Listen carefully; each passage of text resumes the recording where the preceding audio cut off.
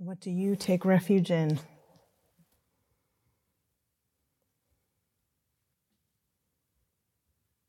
I'd like to share a story, an enlightenment story of one of the ancestors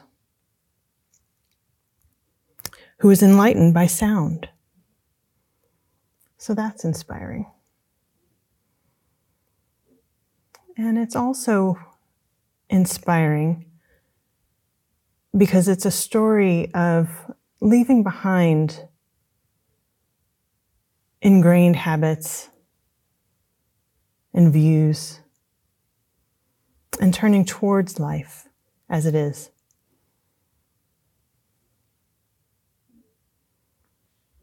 These enlightenment stories may seem remote, but ideally they serve to touch something alive in us as Zen practitioners, as human beings. I like to say that nobody comes to Zen practice because everything's going so awesome. And it's important when we meet newcomers to the practice, those of you who are in the service position, perhaps of being a greeter, you should know how important that position is. You can assume that people are coming to practice for a reason. Maybe you can reflect on the reason you came to practice. Maybe there was a question lodged deep. Maybe there was pain, physical, emotional, an unsolvable problem, a broken heart, just being lost. We meet the inevitable suffering of life, no matter where we come from.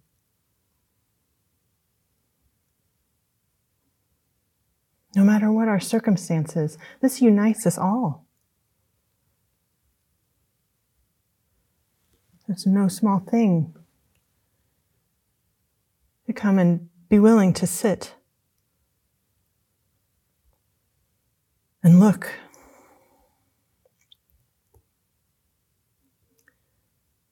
Perhaps before we get to that point in the process of trying to deal with life, we might try taking refuge in a whole panoply of things. Intellectual knowledge, knowing or certainty in general, feeling good, approval, being liked, being loved, status, power, numbing out, avoiding pain, money, security. We all have something, don't we?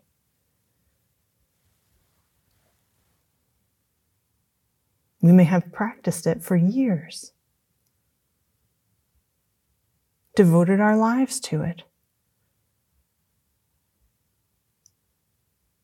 We may have developed some very powerful habits. These are habits of survival.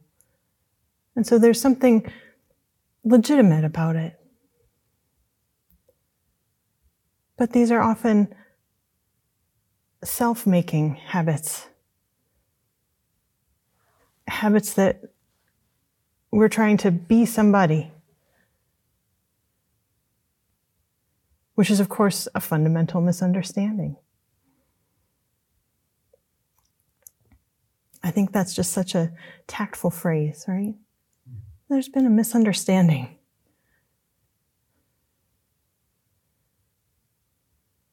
And all this misunderstanding and all this doing and trying to be somebody, we forget how to just be.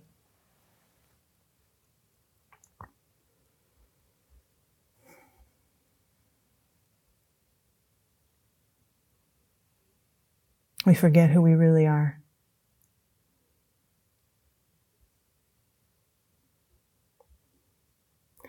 Apparently, brain research bears this out, that the more you do a thing, the more you can do that thing. So whatever you do, a whole bunch, you get really good at it. It becomes ingrained, second nature. Anybody who's learned how to play a musical instrument can perhaps attest to this. It takes practice, but with practice you get good at it. But for a lot of these things, they don't really satisfy. It doesn't work.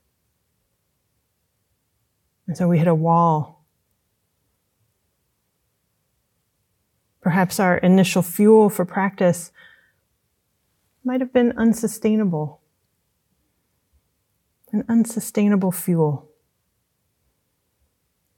So let's just maybe honor the polluting jet fuel that might have gotten you here. Honor hitting the wall. Maybe hitting the wall a few times, maybe countless times. People usually do their thing until its usefulness runs out. That tool no longer works. It may take a lot of times to decide that that's what's happening. It doesn't work. At that point, we're often forced to find something new, to let our hearts break,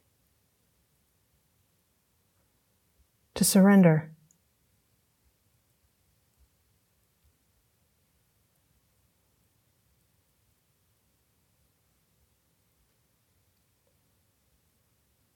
If you're sitting here, and perhaps if you're listening to this, you have probably, to some extent, realized that it's time to do things differently.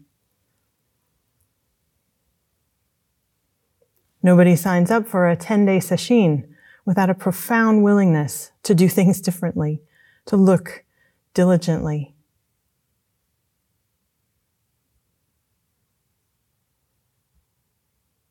And let's honor the deep practitioner heart in each and every one of you.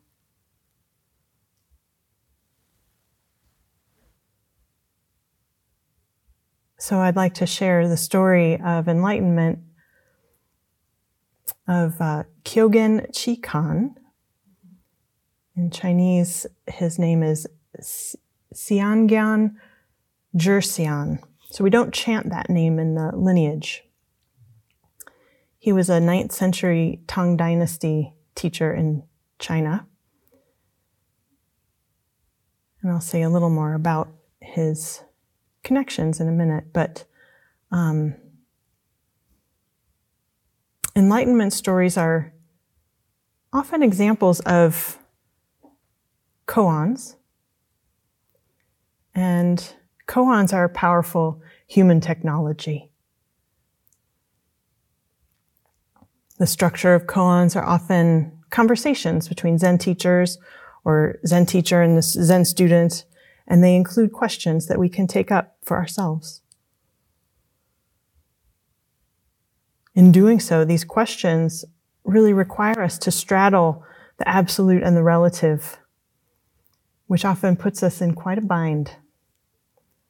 Not just to articulate the breadth, the totality, but to demonstrate our understanding. In this process, koans can do a very good job of laying bare our habits and strategies, our conventional understandings, which do not work.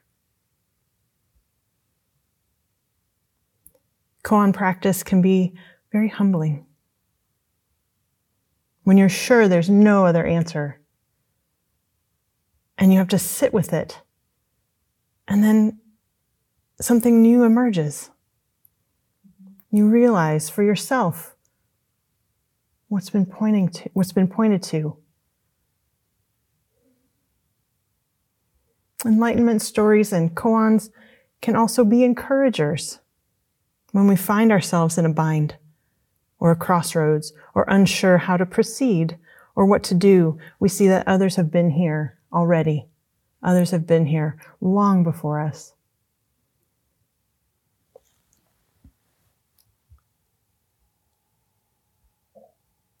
Kyogen was a brilliant scholar. He was often described, there's not much information available about him, but wherever he is described, often the word included is articulate, erudite, strong memory, bright, talented. And from childhood, he loved learning. He studied briefly under Master Hyakujo, who then died soon after Kyogen began his training. So he continued his training under Isan Ryu, also not in our chanted lineage, but Kyogen's Dharma sister was Liu Teimo, who we do chant in the women's lineage. She was a very powerful teacher, sometimes known as Iron Grinder Liu. So this is a powerful Dharma family that Kyogen comes from. Isan, the teacher, could easily see Kyogen's brilliance, but his department, the teacher's department, is the opening of the spiritual eye. So Isan says to him, I don't want to hear from you what you've learned from scriptures, accumulated studies and speculations. Just give me the essential word about yourself before you were born. Before you knew either essential word about yourself before you were born, before you knew east or west. Sometimes this is the koan, show me your face before your parents were born, your original face.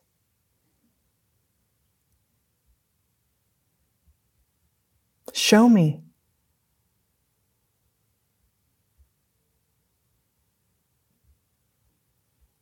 Kyogen was at a loss. He couldn't utter a word. And so he presented time after time to his teacher. Flummoxed silence. Can you imagine this brilliant scholar who had always been so good at everything, at learning, at knowing? Time after time to his teacher, he couldn't get it. He would be silent, mumble answers, totally off his balance.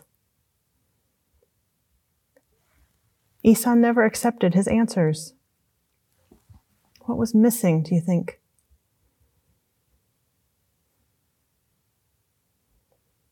Kyogen went back and searched through all his books to find something to answer his teacher. He couldn't find a single phrase. Finally, exhausted, he hit the wall. He ran out of all his tools that he knew. And he finally, at the end, begged his teacher, please, teach it to me.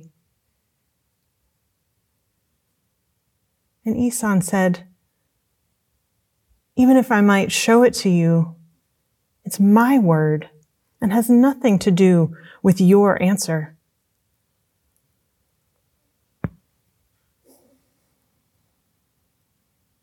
Kyogen was disappointed and despondent. And he said, pictures of cake do not satisfy hunger.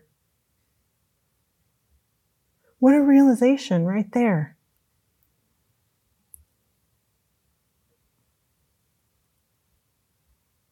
He took out all his books, all his notes, and set them all on fire.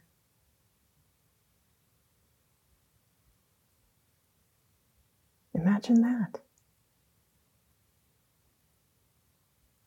He was so driven to despair by his inability to break through that he gave up his training and left Isan's monastery in tears.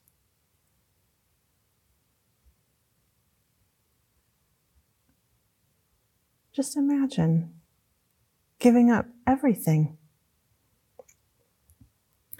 And yet, was it giving up? Or was it surrender?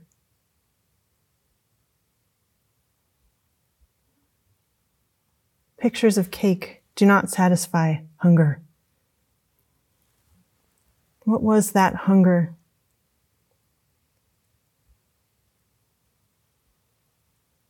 So, after he burned all of his books and left the monastery, he said, "I'll just become a common mendicant monk, and I won't apply my mind to this anymore."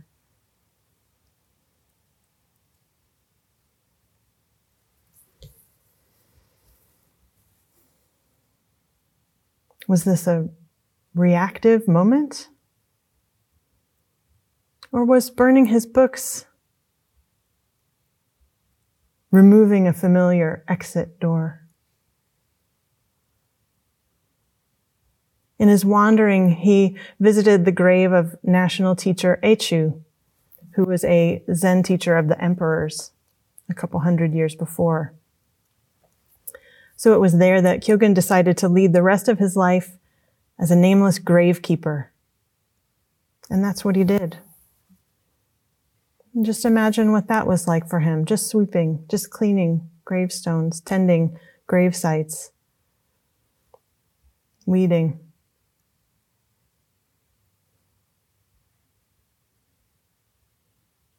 Was that giving up? Or was this a shift in his practice? Was it a practice of devotion? Pictures of cake do not satisfy hunger.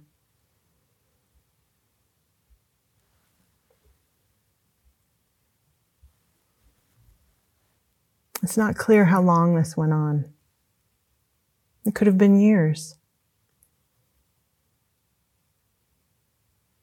Do you think he surrendered? Let go of the outcome? One day, while he was cleaning the yard, Kyogen was sweeping the walkway, apparently quite vigorously. I would surmise that he was sweeping wholeheartedly because he swept a broken piece of tile, hard enough that it flew up and hit some bamboo. Thwack! And at that moment, at that sound, he was enlightened.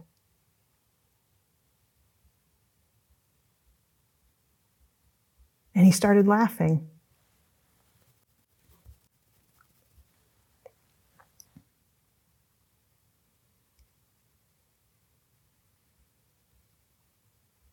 He went to his hut and he changed his clothes.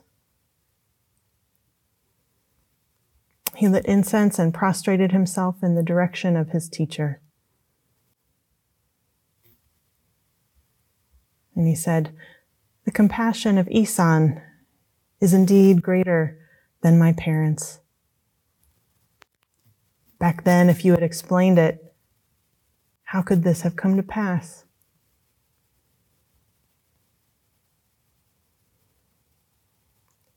And there are subsequent verses that Kyogen wrote, these enlightenment verses, in which his experience is verified by his teacher, but then further challenged. So there's a whole series of these verses that sort of explicate his enlightenment experience. A subsequent verse goes, "I have a function. It's seen in the twinkling of an eye. If others don't see it, they still can't call me a novice." What confidence!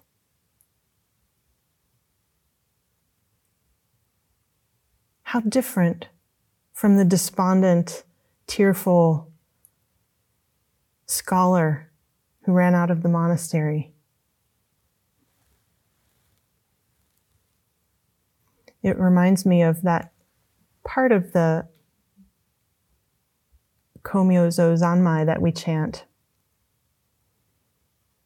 If you trust and open to the meaning of these words, you won't need to ask anyone what is right or wrong.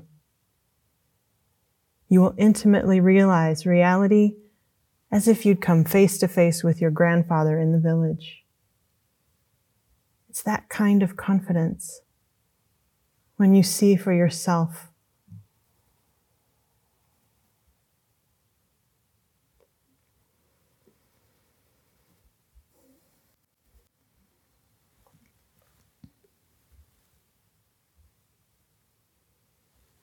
I like this koan too, or this story, because it speaks to the open-ended duration and the not knowing of practice. The times when you can't know if or when anything is happening at all. And sitting here waiting for something to happen, that is a big mistake. Maybe we all need to find that out for ourselves too. And would you say that Isan is a tough teacher? And yet his refusal to give Kyogen an answer is the deepest expression of compassion.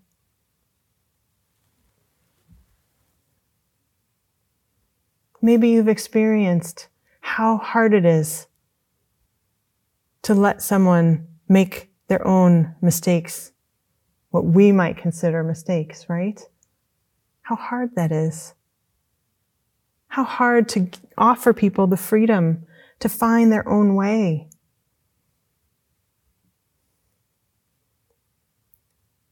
That's a huge compassion right there.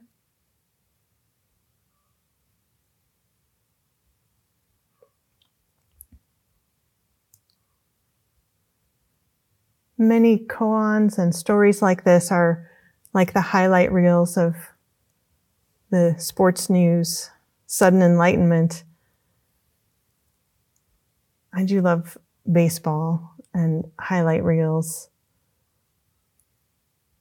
But in those, you don't get the every single pitch, every ball, every strike, every foul ball, every play of every whole baseball game. And some people think baseball is really slow and boring.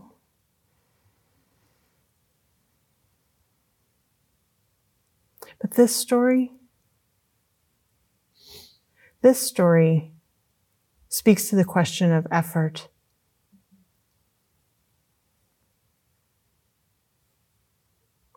Of devotion. And letting go of the outcome.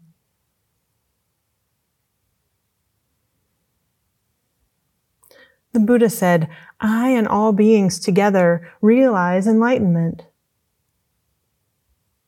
I and all beings together realize enlightenment. Together. All beings. If this is true, then what are we doing here? What are we doing? How much effort are we making? And towards what? It's an important question. What is the fuel of this practice, of your practice?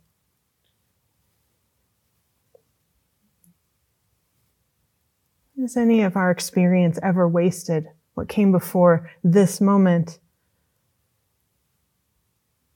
I learned that the national teacher, Echu, the gravesite that Kyogen tended, that teacher was said to have spent 40 years of rigorous practice and study in the mountains. And it's noted that he had thoroughly mastered all aspects of scriptural study as well as meditation practice. So here was someone who was able to harmonize both. And this is the gravesite that Kyogen chose to attend, to devote his life to. So nothing is wasted. Nothing is wasted.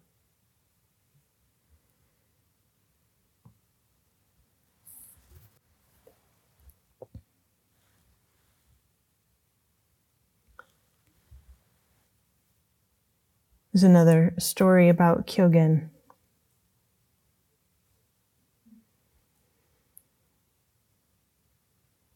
Zen Master Kyogen entered the hall and addressed the monks, saying, "The way is attained by means of enlightenment and is not found in words.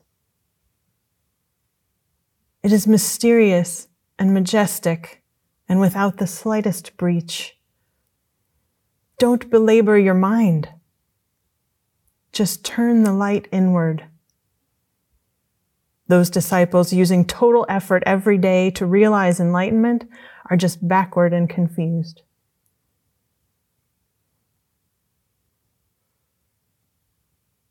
Just turn the light inward.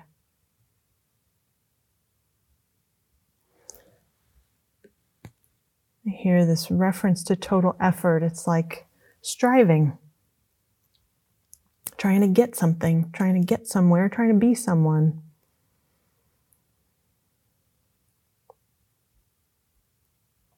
Like Myoyu said today earlier, right before work practice, which I found so helpful today. She said that sometimes work practice can be a burden and sometimes it can be a joy. But either way, we're practicing being wholehearted regardless of conditions.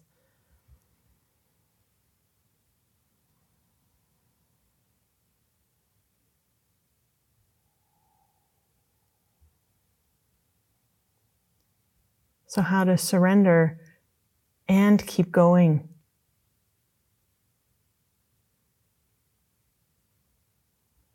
Well,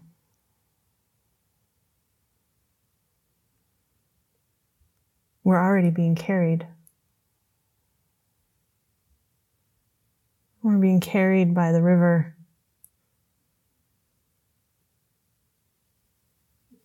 How many hands brought you one bite of breakfast today? What is it that takes this next breath?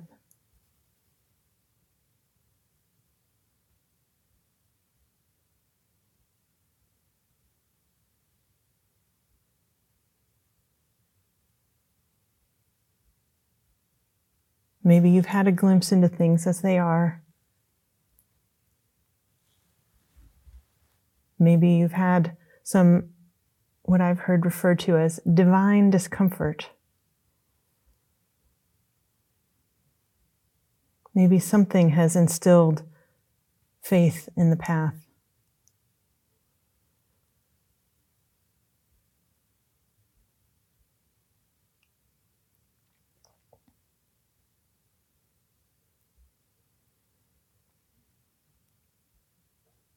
What was it for you? What is it for you right now?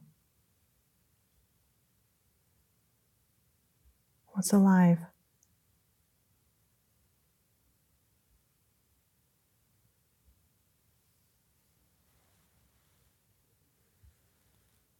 What a blessing, what a gift to let go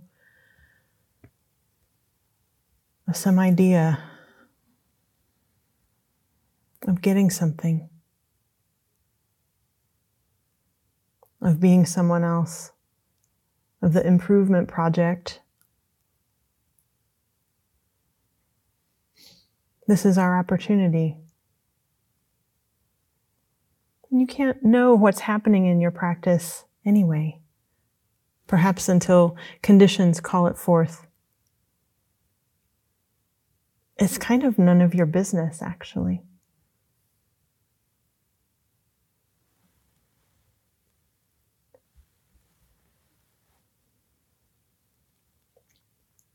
Koans are great when you don't have any kind of conundrum or crisis or unanswerable question. And they can really focus the mind on practice, on answering for yourself what is true.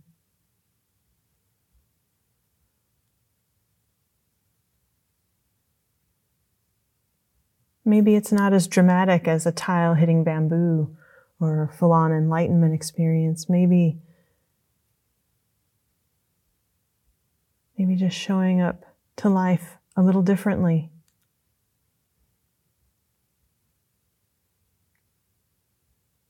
In my experience, this has happened with family crisis, for example. I had a difficult relationship with my dad for much of my life. And when he had a massive heart attack a few years ago, I flew to the Midwest to be there, to find him on life support with no brain activity.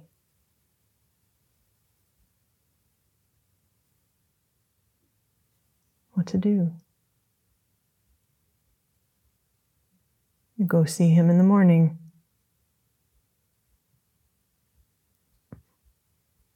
And comb his hair.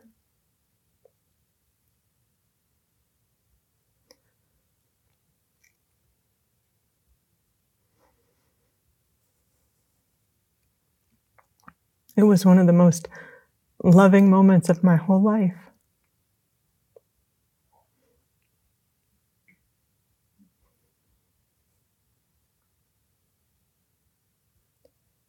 Where does that come from? I don't know. Or facing the rage of a family member who apparently struggles to see me as a person, but instead sees me as a representation of the opposite of their beliefs. These chasms in our country, in our world, that open within families. How can we be large enough not to take it personally? How can we be large enough to keep showing up? To bridge this without striking back, without going to war, without defending, without being a doormat? I don't know. I don't know where this comes from. All I know is that I've been practicing turning towards, right here with all of you.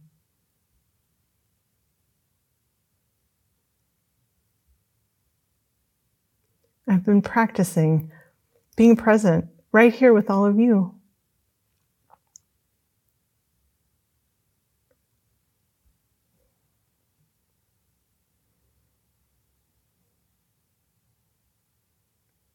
What is this moment?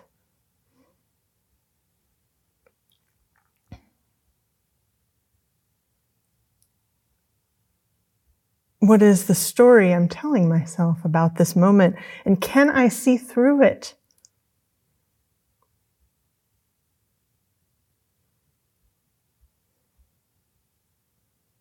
Maybe. With a lot of help.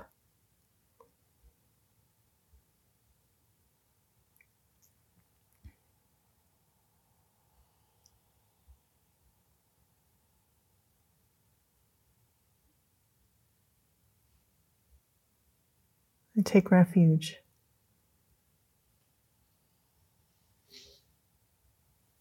in the Buddha, in the Dharma, in the Sangha.